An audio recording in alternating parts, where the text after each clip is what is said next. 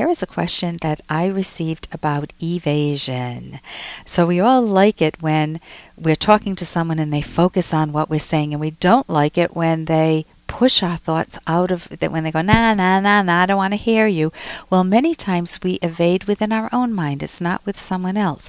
So here's a question about pushing important information out of your mind. It's the refusal to face important facts, relevant facts in your life.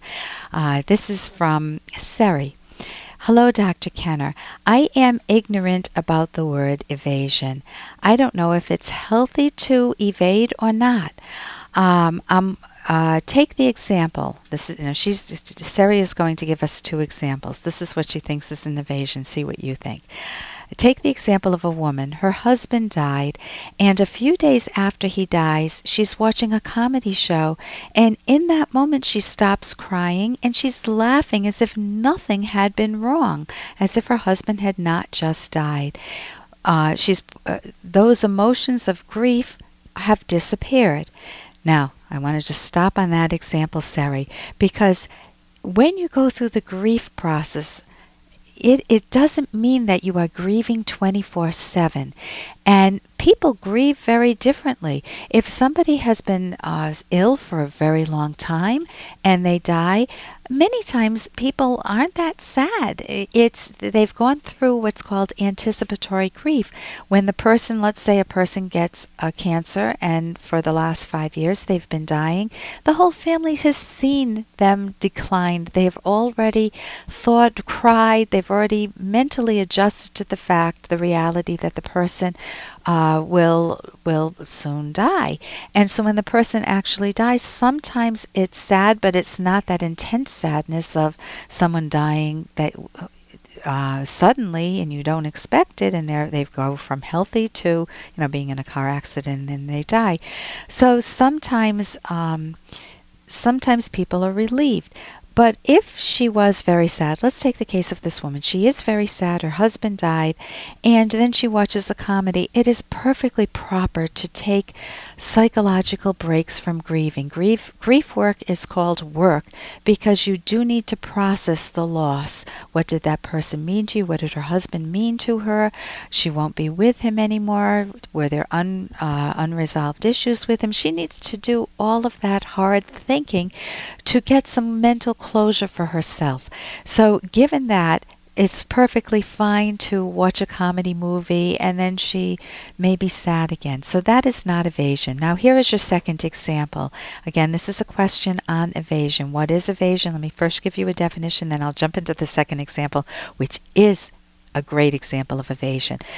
This is a quote from my favorite book, Atlas Shrugged, and written by Ayn Rand, and she talks about evasion. Evasion is, quote, the act of blanking out, the willful suspension of one's consciousness, the refusal to think, not blindness, but the refusal to see, not ignorance, but the refusal to know, unquote. So here is the example.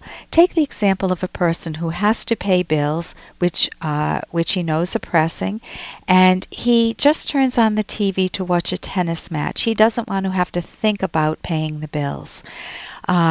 So is that healthy? The answer is absolutely not.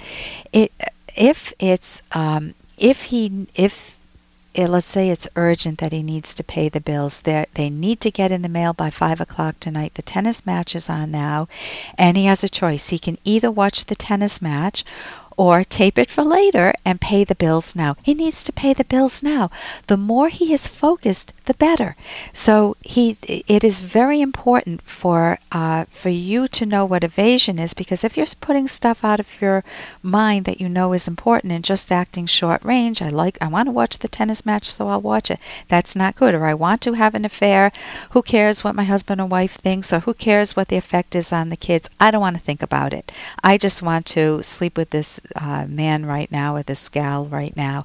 That is evasion. You don't want to push those thoughts out of awareness. You want to tend to them, because otherwise that affair that you have, even though it might give you pleasure short range, will turn around and bite you. Reality, you can't win. You can't run from reality. Evasion is putting important facts of reality out of awareness, and they will always come back to haunt you or bite you.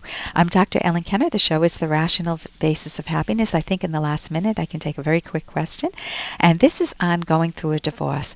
It's a dad who writes me, and it just as a summary, he says that he's got two very young boys, 2 years old, and he wanted to move out of town after a divorce, and his wife is taking care of the kids, and he's not only out of town, he's out of state, to live with family who are kind of helping him through the divorce period, and he will only see his kids every other month for 3 weeks, and his wife is thinking this is crazy, that the kids need some stability in their life. So this is a complex problem. When you're making a decision like that, you need to decide.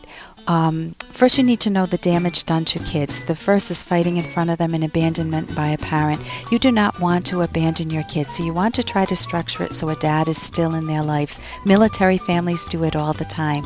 So I wish I had more time for this. I'm Dr. Ellen Kenner on The Rational Basis of Happiness.